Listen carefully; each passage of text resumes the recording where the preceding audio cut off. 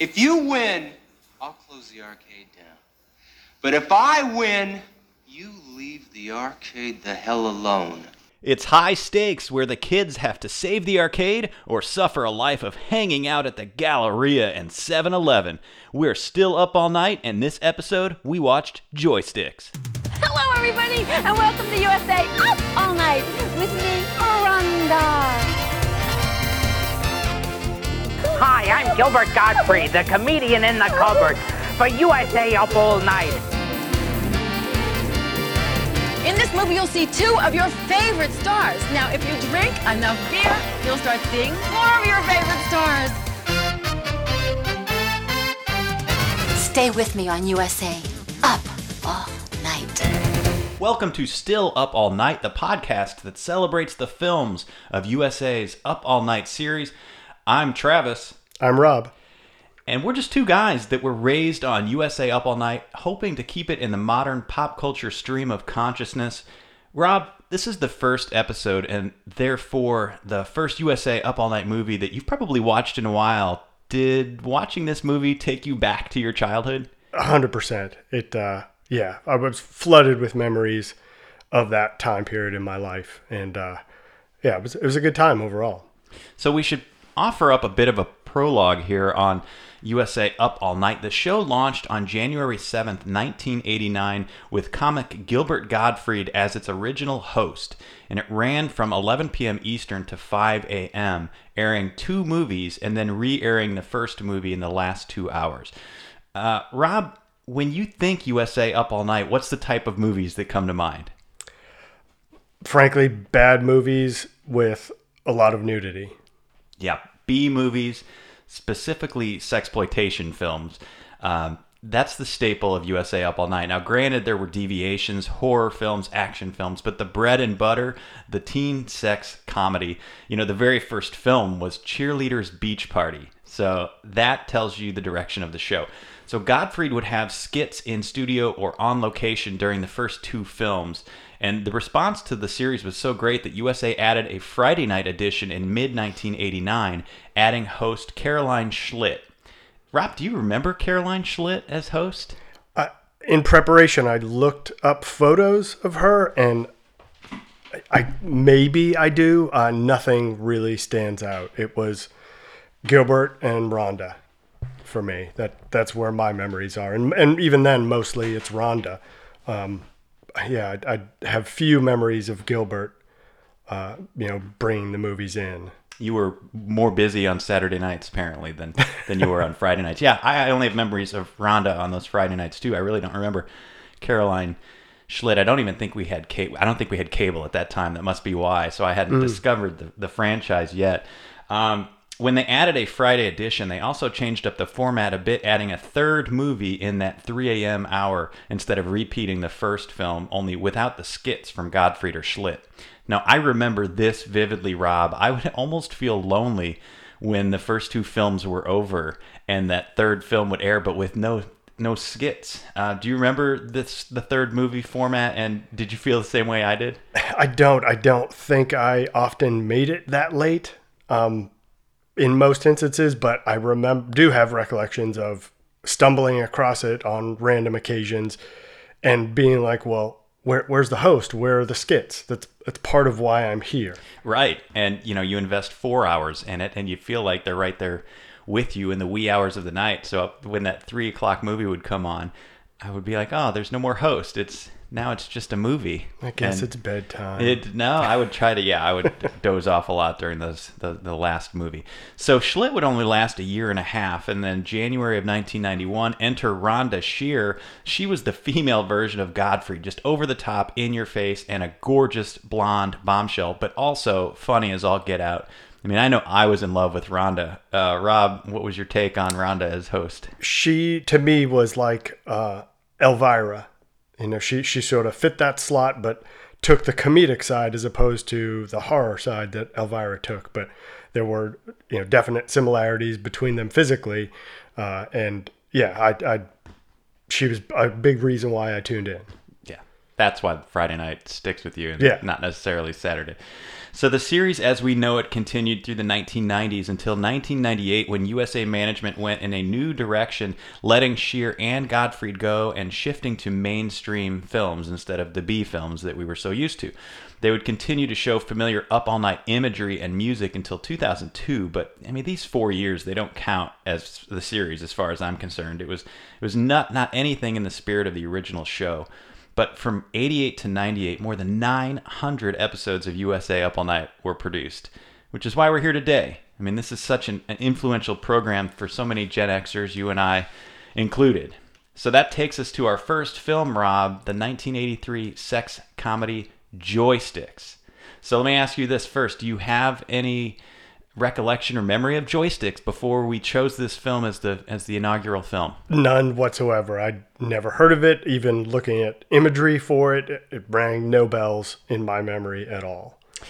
It didn't for me as well, but it makes sense because it aired during the Caroline Schlitt era, so That I explains it. hadn't yet been. Now, it would air in later dates as well, so I just somehow missed it or don't remember it. But yeah, so this movie was directed by Graydon Clark, a notable 70s, 80s, and 90s B-movie director and producer. Believe it or not, Rob, this film is very much rooted in reality. So the premise is a parent and local businessman attempts to shut down the local video arcade because he thinks the kids are spending too much time there and games are warping their minds. So Clark said that the idea first came to him at the premiere of his previous film, Wackos, and he saw a line of teenage boys lined up on one side of the theater, and he went over to see what was going on, and they were all playing these arcade games. And then later he read an article in the LA Times about parents' concern over kids spending too much time playing video games, a very emerging medium at the time. So there you go, two main elements of Joysticks: video arcade popularity and parents not wanting their kids to play the games. Still a topic that is prevalent today, that it seems every time you turn around, now video games and home consoles are being blamed for all sorts of things in society, ailments. But yeah, it goes as far back as then, but it was going to the arcade as opposed to in your home. Yeah, such a difference. Yeah. For sure. So the movie was shot over a span of just 13 days. I mean, classic B-movie staple here, right? Quick and dirty, low budget. Any idea what the budget was for this film? $300,000. There it is. Somebody did their research. Yeah.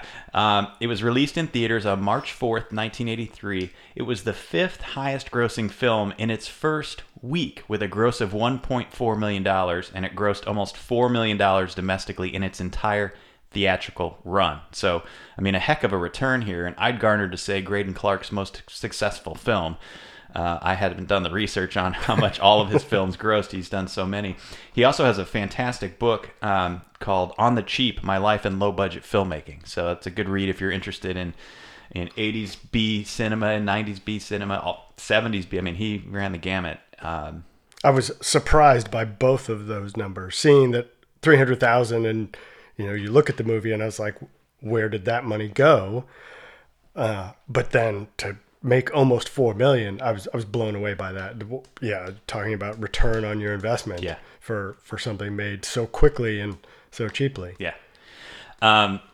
So in addition to the successful theatrical release, it got a DVD release in 2006, a Blu-ray release in 2013 as a 30th anniversary edition, and the film's soundtrack was released in 2015, so 32 years after the theatrical release of the film. So, Rob, I mean, would you agree this is a cult classic? By those metrics alone, I think it has to be for there still to be a desire to have the soundtrack. You wouldn't just go and do that. There has to be people voicing, I want that, in my collection, so make it. Yeah. And they did, so yeah. A Blu-ray release? Yeah. I mean, that shocks me.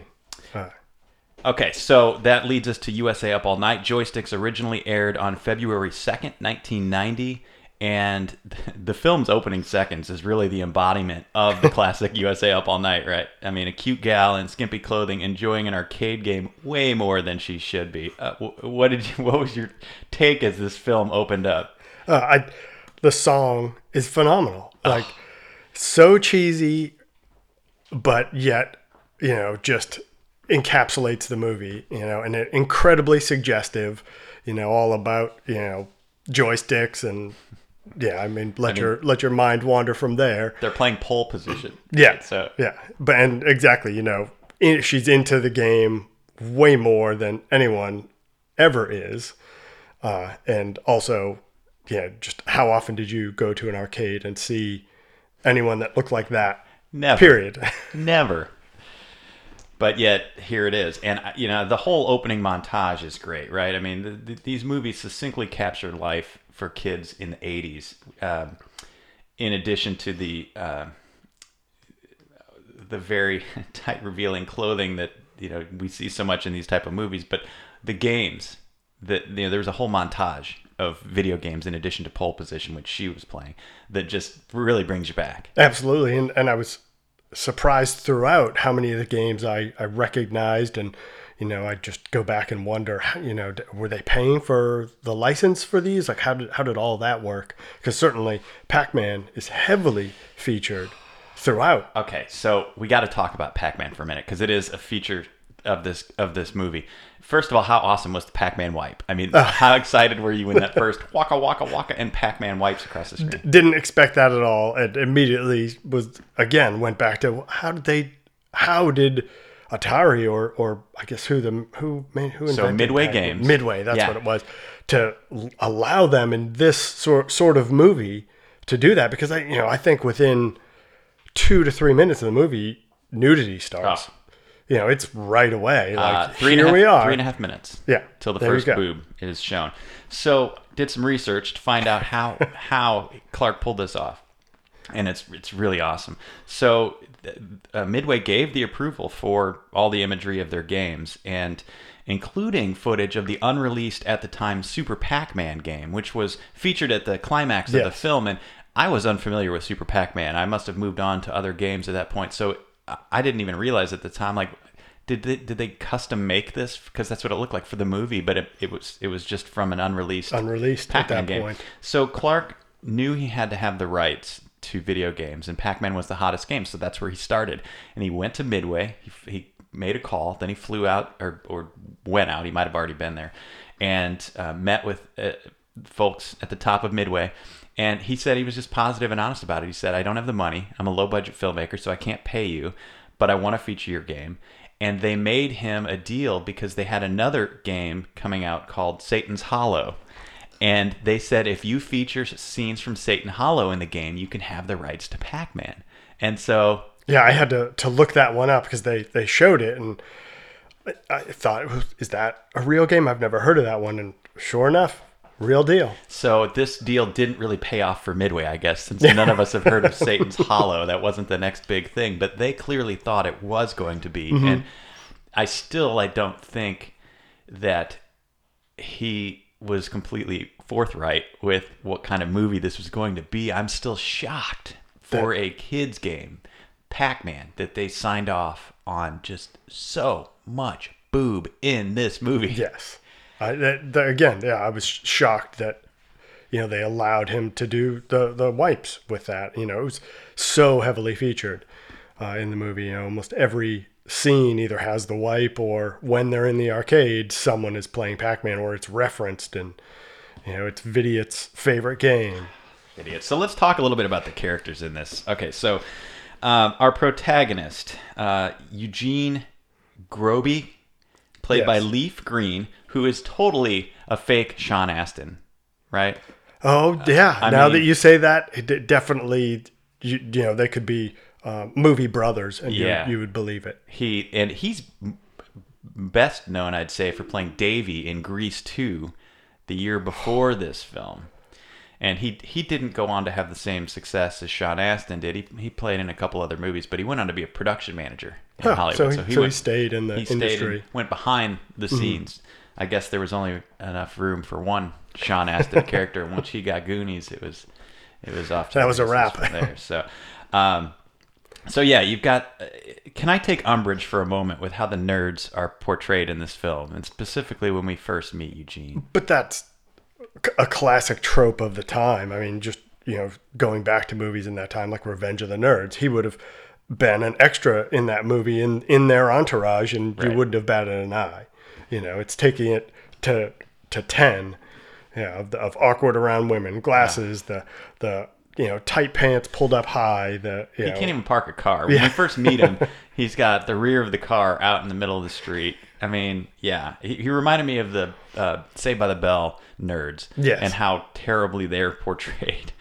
In that it's just amplified to the nth degree, and so I immediately struggle a bit because then we find out that it's his first day on the job at this arcade. He's been hired at the video arcade, this is at the height of video arcade popularity. Mm-hmm. You know, who's hiring a guy like Eugene who can't even park a car? You know, I mean, come Well, on. and he clearly knew from once he arrives at work nothing about the games.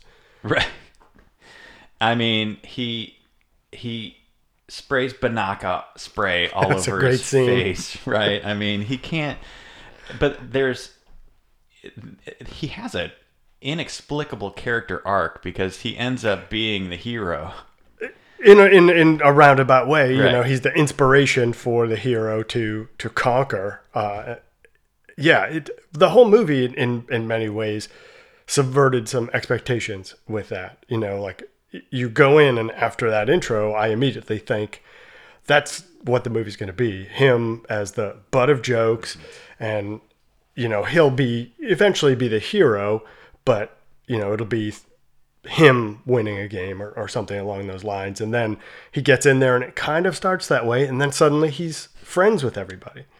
The owner and the Dorfus, and they're a tight-knit, close group, and he's the butt of some jokes, but others get just as bad as he does. So yeah, I was surprised that's the direction. And and I did appreciate that they took that direction. Yeah, me too. But the film itself, you almost see a protagonist shift, because then we start to hear more about the owner, Jeff. Jeff, yeah. And his journey and ridiculous backstory. And then I loved it. Eugene becomes not a bit player, but then a side, character that helps Jeff on his journey. Yeah. And it's almost like an ensemble at that point. So it definitely subverts the expectation of the typical nerd that's going to make good.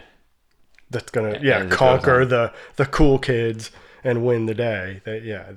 I appreciated that's the direction they took, because I thought within the first 2 minutes I had the movie, played out in my head and knew what was going to happen, and then it didn't. So, you got to give him credit for that. I love the hubris that Eugene shows on his first day on the job. When he goes in there, he's walking around like cleaning the machines while people are playing. He's like, "Excuse me, fingerprints," and he's like trying to wipe it. This introduces us to Jonathan Andrew McDorfus, or Dorfus for short, as you say. Now, I was not surprised. This character grew on me. Yes. As the movie goes on, I was physically disgusted by him at Throughout. first. I still was throughout. Sweaty, dirty, grimy, pimply, just Farting the whole movie. the whole movie, which ends up saving him. But I couldn't quite put my finger on why I liked him so much. And then in my research of the film, I read that Belushi from Animal House was the inspiration for his character. That was the only connection I could mentally make. But is that what he's aiming for? And it was. There. And okay, that makes a lot of sense with his character. Yeah, and he's lovable, as we come to find out. Yes. But we also find, we'll get into that a little later, because his backstory is very unique as well. Okay, so you mentioned Vidiot, so we need to talk about this video arcade gang. All right, they're half greaser, half David Bowie. His King Vidiot, and he's got this harem known as the Vidiots, and they, I was like, is this a cross-promotion film? Because this is now taking it into, like, it looks like the cast of Warriors or Breakin' 2 Electric Boogaloo just showed up. I think they reminded me most of Return of the Living Dead, the punks at the start of that movie. Okay. With just the leather and the, yet still had, bright colors all over them, multicolored hair. And I love the fact that their King Vidiot, was Uncle Rico from Napoleon Dynamite. Yes, John Grease. Yes. did not put that together. Did you pick it up when you were watching it, or did you? Oh no! Immediately, I was Okay. like, "That's Uncle Rico." Okay.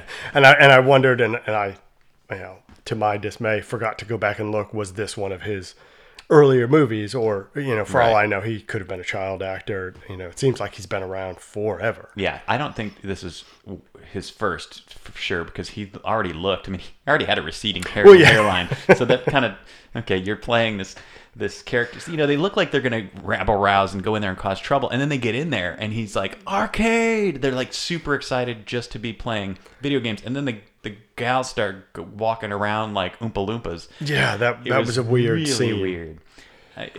I'd be curious to know the motivation behind those choices. Yeah, I certainly don't see one. Because they never sort of act that way the rest of the film.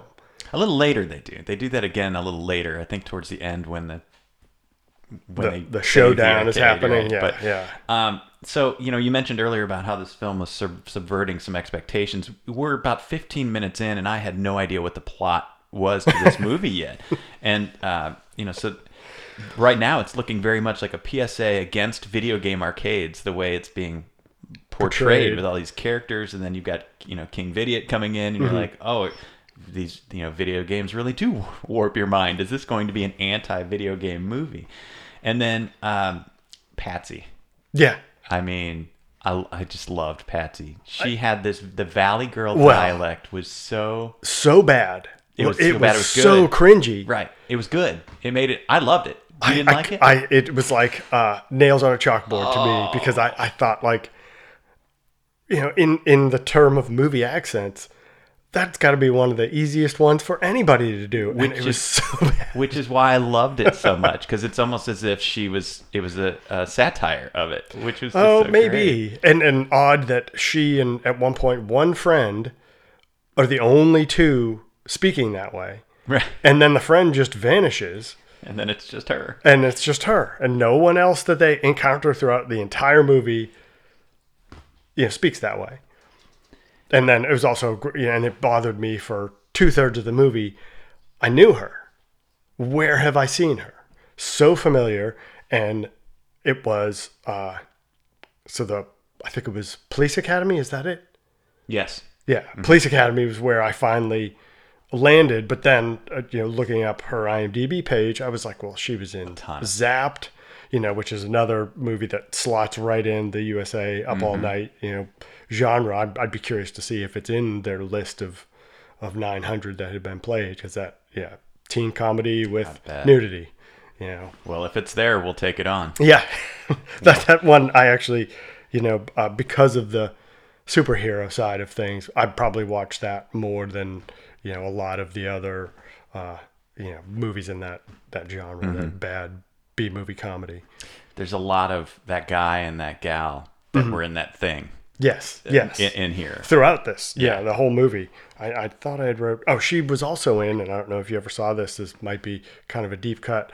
There was a live action TV series, The Flash. Oh yeah. And she was in that too. Okay. All right. We had the main antagonist, who was definitely then played by Joe John Baker. So a classic villain in all of so many movies. His IMDb resume is probably the most impressive of anyone Absolutely. in this film. It shocked me how he's someone who doesn't age. He looked. I know, he looked exactly the same in 1983. Yes. Yeah, I haven't seen his last film. No, but I'm not either. I feel like he would have looked exactly the same then as he would in this movie. This movie, yeah. So, okay, the plot apparently becomes finally known about 25 minutes in, when Patsy, he plays Patsy's dad, and Rudder, he vows to shut down the arcade, even though Patsy, for all intents and purposes, is a minor character at this point. Oh, absolutely. And remains that way. We'll talk a little bit more about Patsy. To jump back to something really quick that I forgot to mention, when they introduced King Vidiot, Yes. and I wondered how they got away with this one. The song they play, at first I thought it was My Sharona. You'll have to go back and check it out. But it definitely, I was like, whoa, they got some song rights, and then it curves away. knockoff. But yeah, it was absolutely a knockoff of that, Which is another- I enjoyed. Another nice staple of the B movie is how to recreate a famous song, a popular song, into a knockoff version. Yeah, and not get in trouble for it. Right, exactly. Okay, so Sorry. no, that's okay. Joseph Rudder, Patsy's dad, is vowing to shut down this arcade, and he keeps showing up. He shows up, grabs Patsy, pulls her out of the arcade, and then she's there the next day, and then rinse and repeat. He does it again throughout the movie. Right. And I loved too that throughout the whole movie there is zero sense of time. Right. I don't know how much time has passed between any scene, what time of day it is during any scene. It seems like it's daylight almost exclusively throughout the movie, and nobody apparently works because they're all just at the arcade at a moment's notice, pulling their kids out or trying to, shut it down. Or I enjoyed that part too. Yeah. All we know about Patsy is she's a spoiled rich girl who likes to hang out at the arcade, and her dad is the main villain here. So, the henchmen, of course. Every good villain has bumbling henchmen in these movies, and we have Arnie and Max as Patsy's cousins, two nephews that are just hanging out, or I don't know where they live, but they're And always at his side and driving him around. And when they're first introduced, I think it was one of the earliest scenes with them. They're by the pool with Patsy, and they are flat out oogling her. Oh, And you're like, "That's your cousin." Like what? She's in a bikini, all oiled up, and they're just creepy vibe meter going off the chart. Okay, so the henchmen, Arnie and Max, formulate the plan to ruin the arcade by sneaking in and stealing all of the games. They rent a big, U-Haul style truck, Right. and they're just gonna load them up and take them away. And Eugene, of course, overhears the plan and goes back to Jeff, the owner, or the grandson of the owner, manager of the arcade, and says, this is what they're doing. And I love this. We have to talk about his response to this, because instead of alerting the police, allowing them to catch Max and Arnie in the act, pressing charges, maybe eliminating them altogether, them going to jail, the gag here is, no, we're gonna siphon the gas out of the truck and make them walk to the gas station to get more gas. They let Arnie and Max load all of the games up into the back of the truck. Then they unload them all With a group of of arcade people that you never see. There's I think one or two of them are in the background of other scenes, but most of them I was like, where did these guys come from? Right. And also, then Max and Arnie get the surprise of the truck is now empty when they show up at Rudder's house. I mean, this is like when you're sitting around plotting a revenge, and this would be like the first idea that's thrown out there that's immediately shot down. Instead, this is what they decide to go with to do it. It's so funny. The reporter, Channel 6's Alexis Wheeler, who did she upset to get stuck on Video Arcade Beat? Because she's the only one. She keeps showing up. The local reporter that is there to expose all the hubbub around the arcade, and of course they end up eventually laying a trap for Rudder, and preventing his first attempt. Yes. So at some point, Rudder goes in. There's boobs are out, and Rudder ends up in the middle of all the stuff that's happening, and they snap this photo of Rudder in between these two topless girls, and that's going to come back into play later. And they do a good job of kind of just letting that lie, letting it be yeah, for now. So a nice job there of not immediately wanting to go back to that and revisit that. We get to a point where Rudder and so we have to go back here and now start. They lay the seeds of dissent between the Vidiots and Jeff and the arcade folks, because after they foil Max and Arnie's plan, they throw a party at the arcade in the middle of the night. And they decide the Vidiots would cause too much trouble and aren't welcome to this party. Even though we never see them causing trouble, they're just excited to be playing video games. And so, of course, Vidiot's pretty upset now. So he joins forces with Rudder. As long as Rudder promises to get him some wheels. And again, the payoff for that scene was fantastic as well. These tiny motorcycles. I don't even Like know. mini bikes, like Mini the bikes. tiniest mini bikes where I'm not even sure how they fit on them. They looked so tiny. And, they're hauling down the street, riding their wheels, and Vidiot couldn't be happier. It was so awesome. That was possibly my favorite scene of the movie is seeing them getting ready to These punks, on these teeny tiny bikes. right.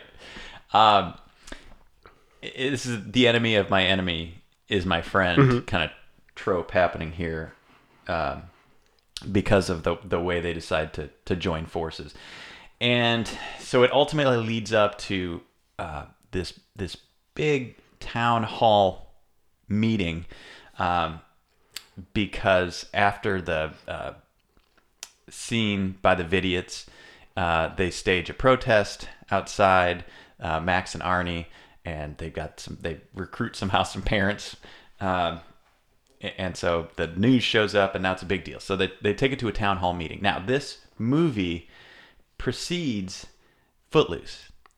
Oh, really? And man, this town hall scene reminded me so much of Footloose and Kevin Bacon's inspirational leaping and dancing with the Bible. And Jeff had a stump speech that reminded me so much of that scene. And I'm like, did this inspire I didn't make that connection, but now that you've said it, 100% it's there. The mayor's there, and it's almost like a litigation where you have the two tables on either side, and they're each presenting their case as to why the arcade should or should not be closed. And like you said, Jeff has this amazingly inspirational speech about what the arcade is doing for everybody, and yeah.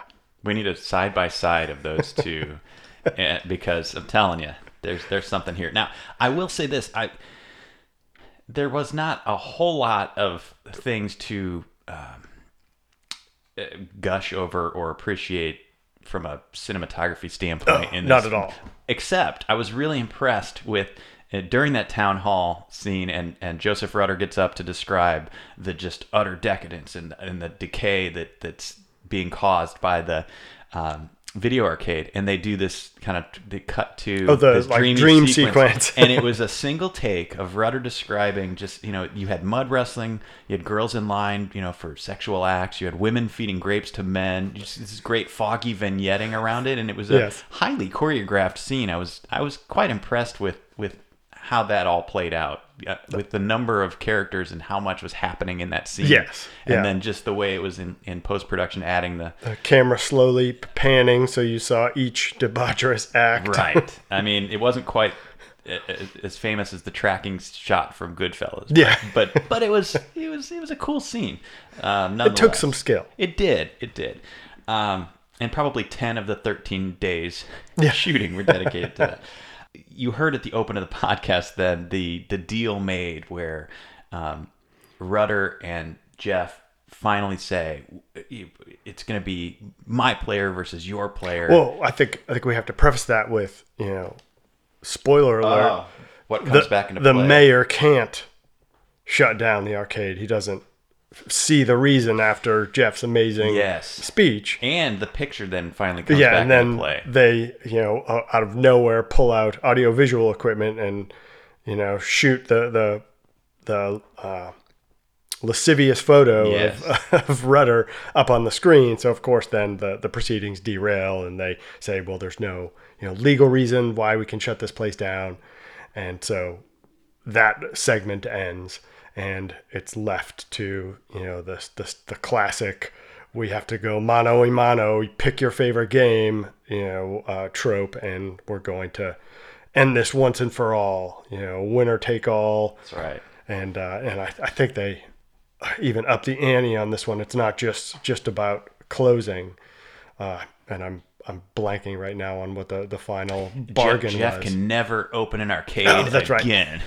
I mean, how do you legally enforce that? I'm not sure. There was a great little moment too. I don't know if you caught it, where when they were getting ready to show the picture of Joseph Rudder with the two topless ladies, and Max and Arnie were sitting at the defense table, I guess, or whatever, with Rudder, and they knew the picture was coming, and so they start trying to act distracted. Like one of them pulls out a deck of cards, like he's suddenly playing cards, and the other pulls out a newspaper, like he's reading the newspaper, and it's just like the bumbling henchman can add so much with so little sometimes, and that was a fantastic setup there, I thought. And I think we also totally overlooked the part where one of the henchmen dresses like a woman so they can infiltrate the arcade and try and either drum up some dirt or learn some secrets or find a way to help Rudder shut things down. And of course, Vidiot immediately falls in love with him. Vidiot has some amazing one-liners in this film, because later when he sees Arnie, which one played the Max, and then he was like, Max, I'm Maxine, when he was dressed as a woman, I think, wasn't it? He said whatever, but he said when Vidiot sees the guy, he goes, "Do you have a sister?" Yeah. And I thought that's great. And then later, when he's making the deal with Rudder, and he says something about, "You're not half the leader I thought you were," and Vidiot says, "I am half the leader you think I am." And I unfortunately didn't write them down, but I do remember a few others in there too that were that sort of like hidden, like quick, just little quip that has a little layer to it. He again, it ties in with subverting expectations. When I first saw him and his character, I'm like, where did this come from, and how out of place it felt. But then, and it still does. He still feels out of place the whole movie, and he's so over the top. But it's you grow to love him. At least I did, because of those one-liners and the scene with the bikes, and just everything was so great. He's just so ridiculous. Okay, so this all leads up to the big final climactic battle. So they decide it's going to be mano a mano. Jeff is going to pick his best player, and Rudder will do the same. So Rudder uses King Vidiot, and we learn throughout the movie that Dorfus is very good at video games. So Jeff chooses Dorfus, but there was a side plot to capture Dorfus and get him out of the equation. So Eugene we don't see him the entire movie touch a video game other than to clean them. So we know Jeff doesn't. Well, or Eugene as well. Right. And then Jeff has sort of peppers throughout the movie that I don't play these games, and that's as far as they take it until this moment when Dorfus is no longer available, and Eugene says, "Well, you have to do it, Jeff." And then we get Jeff's tragic backstory. Where he was in love, and you see another moment midway through the film where he's staring at a picture of a unknown blonde lady. That's right. And you don't know who that is. And so many blondes are in this film, often topless, that you're not sure. Maybe it was one of them. Maybe it's one of them. You're not sure. And then you find out, no, it's that 6 months earlier he was in love with Sandy, this gal named Sandy, who we'd never met, and they were in a very it was their first time. Yes, in a very romantic scene in the arcade, the bedroom in the arcade. Yes. So the candles everywhere on top of arcade machines. Did you get the topless planter in the background? Did you pick up on that? I didn't the see two that. boobs with the planter. Now, mind you, Jeff is the manager of this arcade, but it's owned by his grandfather. And then in this arcade is a little back bedroom with plastered with nude images of women. A strip Pac-Man game style. Yeah. And you're like, either Grandpa's a super pervert, which we find out he is, but at the time we don't know it, or Jeff in just a very short time in taking over running the business while Grandpa's out of town. He's turned this now into his own lives little there. bachelor pad. I don't know. So he's back there, and he's with Sandy, for the first time. Yes. And then he sees in the reflection of a video game in the back bedroom a man, and it's Sandy's father, who runs in, grabs Sandy, roughs her up, says, get out of here. I think it's a wordless scene. Yeah, I think so. But it looks like he does kind of rough her up and drags her away, and she vanishes. So traumatic to Jeff that he cannot play video games because it makes him physically ill. Yes, gets dizzy and collapses Right. if he tries to play, because all he can see is the reflection of her father. Right. So here's Eugene's now part where it's now turning into Rocky. Yes, and I loved it. Train. It was literally we are. Vidiot is in the arcade waiting to have this matchup and play his game. Yet we've got plenty of time for a training montage and inspirational talk to conquer, Jeff's fears. I love Eugene at one point during the montage holds up one of those handheld Pac-Man games, and he The little says, tiny ones. "This is where it all started, Jeff." It was like that was so, again, what a great little one-liner. And he's like, "Just grab it and play it. This is where it all started." Okay, so we get to the big battle there. Jeff overcomes his fears and plays the game. I've got some big problems with the ending here of this film. One of the big problems I have is they're playing Super Pac-Man on giant exaggerated joysticks, but those joysticks have buttons, and they are pressing the buttons like Especially crazy. Jeff. Jeff is just going to town. And we all know there's no button Now in here, Pac-Man. the only thing is maybe in Super Pac-Man there was. But I doubt it though. I do too. I doubt it. No discernible reason to hit a button in Pac-Man. Yes, and I loved though that a lot of it appeared to be sort of stock footage of the game being played. They would show the same sort of track over and with over. Pac-Man, and there were a ton of tracks where the ghost should have gotten him, Yes. and Pac-Man just keeps going. Right. and they kept going back to that one little clip, and that part I enjoyed it. It cracked me up. The over-exaggerated joystick you mentioned, I mean, the handle is the size of a bowling ball. Yeah, if not even bigger. If than not that. bigger. Yeah. Now, wouldn't this negate any previous skills you have of playing video games? Well, it certainly isn't going to translate from the normal arcade to this giant, stick that, I mean, it was up to, almost chest height, maybe a little bit under than that, where you then have your hands on this massive bowling ball. And you're moving it like a foot to the left Yeah. and a foot to the right to move around.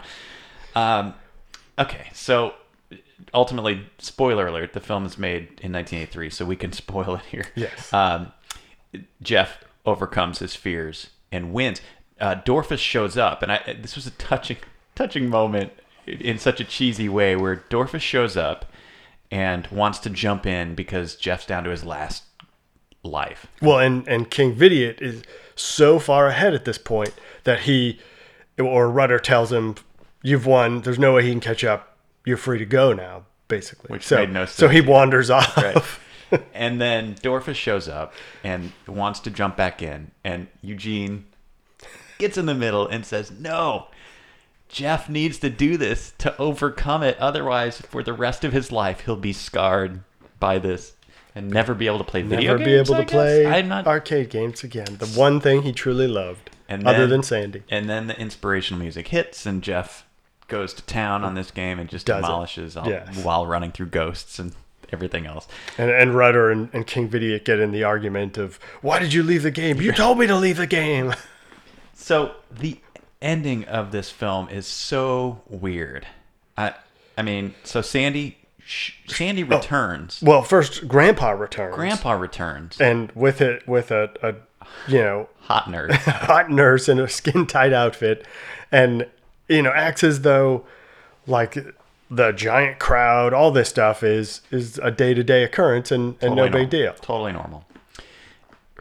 This is the most awkward and anticlimactic reconnection in film history, I think. First of all, Sandy just has resting bee face. Well, yeah. So Grandpa went away, which we're never told throughout the entire movie, with the sole purpose of finding and bringing Sandy back, Without telling Jeff. without ever mentioning it to Jeff. Yeah. So surprise, Jeff. But the first shot of her, 100% what you just said. Just she looks so angry, and also has a look of, I don't recognize any of these people. Somehow at the same time. And what grabbed me from that scene was, and then Jeff runs to her and they kiss, and then you realize, oh, she is happy to be here. Okay. But then Patsy, who was pining for Jeff throughout the movie, is just left heartbroken. Yes. And that's not resolved. It's 100% ignored.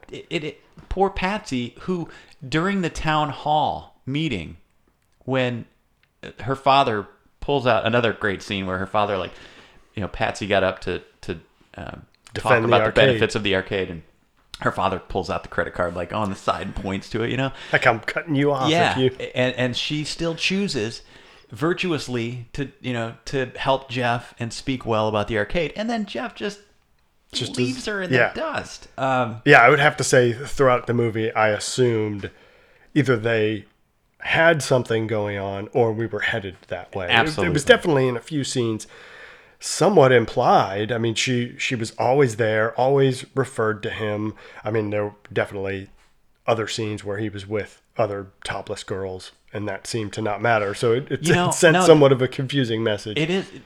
I thought at some point they were going with Jeff is homosexual.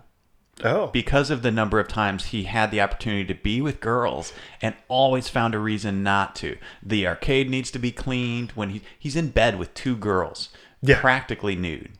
And he's trying to get up because the arcade, I've got stuff to do. I'm busy. Filthy, right? I mean, the arcade is constantly filthy when we see it, and then all of a sudden he needs to clean it, right? So I thought that might have been the direction they were going. It's not until they introduced Sandy that you realize what was happening. So, okay, that's what this film needed was a Teen Wolf ending, where Jeff bypasses Sandy and goes to Patsy, just like Michael J. Fox goes past the blonde and goes to Boof. I think that would have been equally nonsensical, because then you would have said, well, why introduce her in the first place? Like, there would have needed to be some scenes earlier that, right, where she was more referenced, as opposed to just kind of in the last 15 minutes she's introduced in this flashback. They could have had Sandy break his heart and have disappeared, maybe because he likes video games too much or something, something weird like that. That's why he can't play, because So Patsy is just totally crapped on in the last 2 minutes of this film to such a disrespectful point. One, they leave her heartbroken just in the middle of the arcade alone. And then with the help of Jeff and Dorfus, Eugene, who they discuss his virginity throughout the film, and that. Well, I think that's essentially his introduction. The two sorority girls pull up beside him and basically they proposition him, but it's, as we find out, to get a photo of a nerd, in a compromising position. Which again, for a nerd and a virgin, he seems surprisingly confident. He jumps in the car, he stands up, pulls down his pants. He's named his guy Simba. Yes. So that's a weird element. But so with the help of Jeff and Dorfus, Eugene finally loses his virginity to Patsy's mom. Yes. Who we have not touched on her at all, and her side plot with Dorfus and her introduction. I don't know if we are supposed to think she's on pills all the time, because that first scene, it is legitimately nighttime in that first scene, but she's slathered in cream or something. It's oil of Olay. Oily and greasy, and she is unconscious in the bed, and Eugene and Dorfus sneak into the house, and it's never explained why they were there. Right. He says we're going to fix this. Yeah. Dorfus says, and they go to the house, but then we never know why, and then they have of course, Rudder comes back, Right. You know, and Eugene is trapped on the bed, or is it Eugene or Dorfus? It's Eugene. Eugene Dorfus goes into the closet. That's right, and breaks wind. Of course. You know, and so Eugene gets trapped in the bed by the mom, who's semi-conscious, and She's just she thinks it's attacking Eugene. Rudder. Right. Is It's been frisky. so long. Yes, They obviously have a sexless marriage. Yes. So Rudder comes home, doesn't somehow see Eugene in the bed, doesn't see Dorfus in the closet, even though he's barely hiding in the closet. he runs Rudder Enterprises, which Yeah. we don't know what it does, but it's the fact that if you have a company with your name and enterprises behind it, you're pretty successful. Yes. If you're in He's an well 80s off. movie, he's Yes. well off. So the fact that he then can be that successful and then get into a bed while his wife is essentially attacking, Dry humping. another male, and he doesn't realize it. That's- Until, well, he never realizes No. it, but then Dorfus breaks wind, and he blames his wife because because of the medication. Well, yeah, it's presented as though this is a regular occurrence. Right. You are breaking wind all the time. Right. I told you to see Dr. So-and-so about this. So Patsy, who arguably has the biggest character arc here when she chooses to stand up for Jeff in the arcade instead of her father's money, gets heartbroken by Jeff, and her mom has an affair with her friend. Yeah. This is a Jason Voorhees backstory. Like, the next movie would be Patsy getting her revenge on all of these a-holes. Yeah, that might be a pretty good 80s B movie. It's time right there. it's time for a sequel. Joysticks 2. Patsy's Patsy's Revenge. Revenge. I bet Grayson Clark. Well, and it turns out that Patsy's mom is totally into S&M. Right. She's got a whip. Eugene gets shoved into this motel room to lose his virginity, and we see her totally decked in leather with a whip. Why didn't they put Eugene and Patsy together? I thought for a second when she had that dejected look that Eugene could have came up with that something. was going to happen. That was going to be his win. And then, as we said, it just gets ignored. They went for the shtick. Yes. In fact, the film ends on a freeze frame of a proud Jeff and Dorfus walking away from the seedy motel that they just arranged this hookup with, like, joyful music playing. Mm-hmm. So, yeah, it was a gag that they went for when they We helped destroy a marriage. High five. Yeah, and Patsy in the process. That ending just left me so unfulfilled, almost Yes. all because of poor Patsy and what happened to her and her totally it's so awesome bad. Valley Girl. Oh my Well, gosh. I think it speaks to her acting career continuing, that with as little as she at huge chunks of the movie she's not around, Right. that she made an impression. Yeah, her Valley Girl was so pronounced that I thought at first she was like had an accent to start with. Oh. Like was she Canadian or French? And then was Trying to put the Valley Girl on top of it, because it was like you almost have to really hyper focus when she starts on what is she saying, because it's what is so she over going the top. for It's so here? great. Okay, like where are we supposed to go? Sure, there's the Galleria, and there's like going to the movies and everything, or going to 7-Eleven after school for stuff, but like that's totally it. Jeff Bailey's Video Arcade is the only place to go for good, clean fun. Okay, so Rob, let's talk about, we watched these films in a very influential time in our lives, as most teenage boys did around this time. That was the the market that they were going for, and that's who these films were made for. So many wildly inappropriate lessons Yes. to be learned from these types of films. So let's talk about some inappropriate lessons we might have learned from this film specifically. There are a number, and we've touched on a few of them. Just the odd treatment of Patsy and her her being apparently appears to be one of their closest friends and biggest supporters, certainly throughout the movie, and to end up in these situations with her mom, to have, this issue with her dad, which, I mean, that's sort of a classic, thing. Right. And she does, defend them. But yeah, then you get the idea that she and Jeff are going to be together, and she's just at every turn, she and her whole, her family is being mistreated, and it's just falling into her lap, and never addressed, never, any component to her side of that. Yeah, the film is terribly misogynistic in the fact that they all were at that yeah, time. Absolutely. I mean, in this film, I mean, the women are property.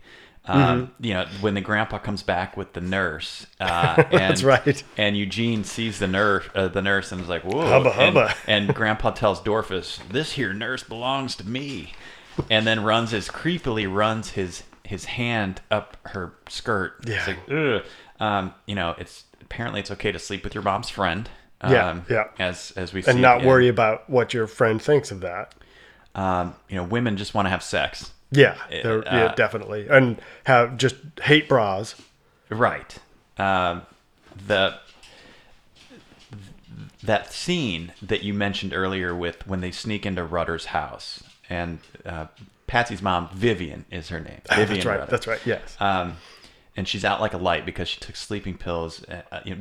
Dorfus throws Eugene on top of her. In fact, he's encouraging her. This is your chance. Yes. This is your chance. Here's this half unconscious woman, mother of our friend Patsy.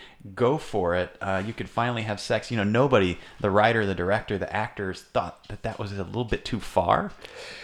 Well, memory serves that happened a lot in this. That was like a running gag in movies of this Right. ilk back in the day, that somebody's passed out. Now's your chance to take advantage of them. And that was the first scene that I really cringed at, where I said, oh man, it was awkward to watch. Yeah. The other scenes I are done in jest, and I just think there's no jest in that. That joke just doesn't work anymore. Period. In a lot of 80s movies, you'd have the a hot mom Mm-hmm. that the friend was attracted to, and that'd be maybe a little side gag there, but not one. Vivian wasn't really portrayed, like you said, she was covered in oil of Olay. She wasn't portrayed. That's not how this was set up. This was set up as she's got a pill problem. She's unconscious here, and we're going to take advantage of that. So, And at that point, she's just introduced, so she's essentially a non-character. Right. And the introduction is, let's get all rapey with her. so bad. What I learned, inappropriate lesson I learned is that stay away from arcades because there's a lot of switchblades. Yeah. Two make an appearance in the first half hour of the film, but there is one of the best switchblade shots in film history, I might argue, when the guy that looks like Rambo, he's dressed all in camouflage and bandana, and he's protective of one game to the point where he's pulling switchblades out on anyone who tries to play it. Totally normal, right? When he tells, this is when Arnie and Max are trying to, the cousins that are dressed up in drag to scope the place out. When he tells Arnie he's next, he runs the switchblade across this bobblehead chihuahua that he's got sitting on top of the game, and the chihuahua's head starts nodding in agreement. Nodding, yes. And they stay on it for a few for seconds. a couple beats, yeah. It's great. I did appreciate love that. Although there is sort of a to be another Debbie Stereotype. Downer, a racial stereotype he's a thrown Mexican. into that scene as well, for that time period. Yeah, absolutely. Oh, and then I think the last lesson I learned here is, before the internet, it took months to find someone, because when Grandpa was gone That's a good the point. entire movie, and then when he gets back and he's like, I've been looking for a friend of yours and I found her, and I think he referenced at some point said Grandpa's been gone for 6 months, or 6 months is when she left. Yeah, 6 months ago is when she left. So, I don't think it's ever stated, and I also couldn't figure out how old they were supposed to be. right. Were they still in high school? Had they so left high school and were in between college? Or So the let's talk a little bit about Dorfus's backstory, because I think that's going to set up, because Jeff and Dorfus were best friends in high school. You're right. And when Jeff is explaining to Eugene about Dorfus, and he's like, Dorfus tries to Eugene tries to throw Dorfus out. Again, the hubris that he shows on the first day on the job. He wants to throw Dorfus out because of his slovenly appearance and the mess he's making in the arcade, right, with the popcorn everywhere. Yes. And Jeff explains that Dorfus was class president. Yes, that's right. When they graduated a year ago. Oh, so there you go. I missed They're that 19. line. So that might explain why so many are just hanging out in the arcade, because they don't have jobs. They're 19. Yeah. They're not going to college. They're just hanging out in arcades. Again, kind of an anti-arcade for a movie that celebrates arcades. That was his secret agenda. Right. Okay. So, and I love when the mayor, he eventually shows up at the arcade to see what it's all about. Yes. And Eugene introduces him to Missile Command, I think it was. I think that's what it was. And he's like, how do you do this? What is this? And it's pretty darn accurate. Yeah. I mean, because I remember years back when my in-laws, we introduced them to the Wii for the first time, the Nintendo Wii, and they acted exactly like that. They were like giddy almost, but they were so confused by it at first, and then once they got into it, man, I thought they were going to throw the controller across the room into the TV. And the mayor gets so into it, and he starts running around asking people for tokens and stuff. So that was a pretty accurate portrayal. Okay, so let me ask you, Rob, what modern movie would you recommend if we had to reboot the USA Up All Night series and we were going to slot some modern movies into it? What movie would you choose? There aren't many that come to mind for me that are sort of video game centric. I can think of a few horror movies, but that really wasn't Up All Night's thing. Occasionally, but not in the line of joysticks. So the only one that really jumped to me, because it does a fairly good job of modernizing everything, is that Ready Player One. Although I have a bunch of issues with that movie in and of itself for a different conversation, but I think that would probably be the more comparable. I'm gonna go with Pixels.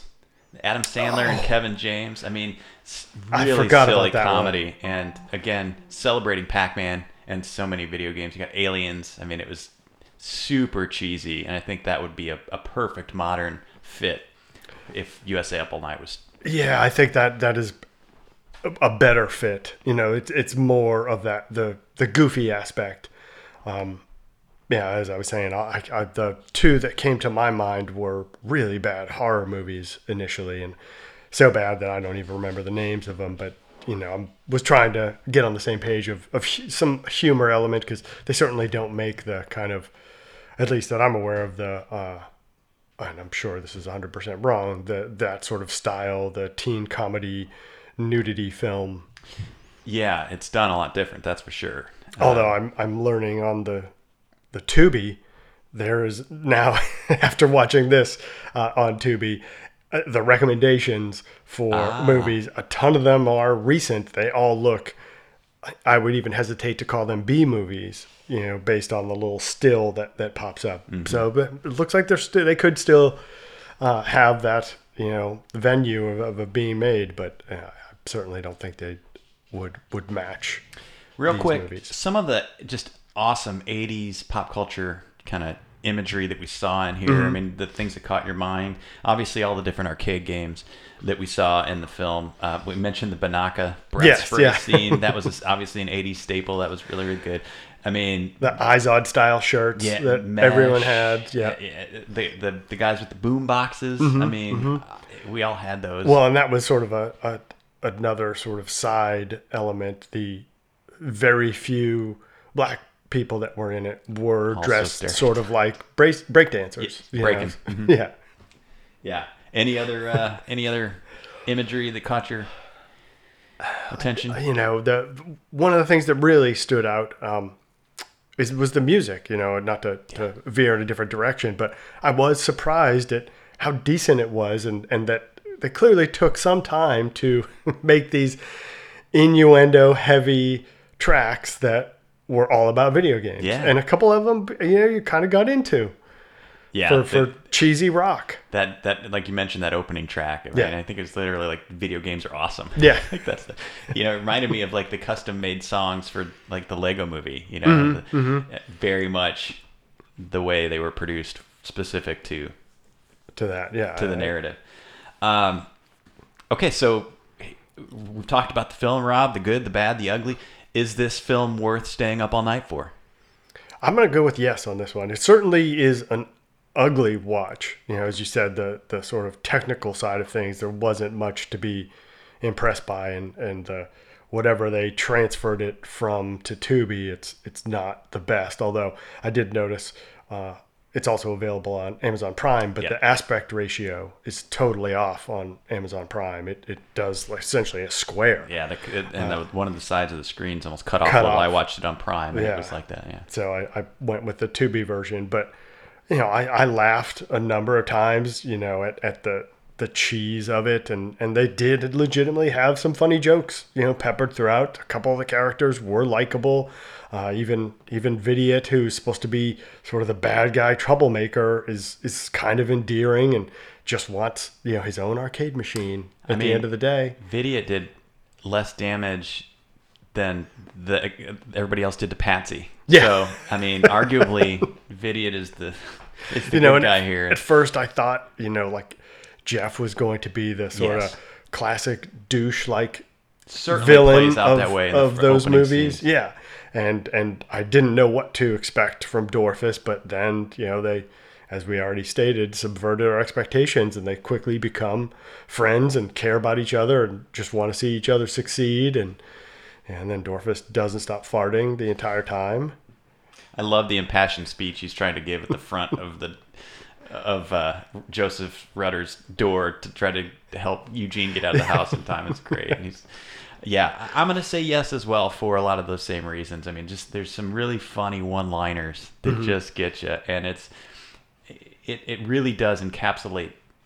I mean, video game arcades were such a huge thing in the 80s, especially the early 80s, before Nintendo came out in the mid 80s and people started spending more time on their home systems. Yes. And yeah, it was just really to have a movie that's almost centered all around this arcade. I mean, probably 80% of the scenes were, that same one arcade shot, really. Right.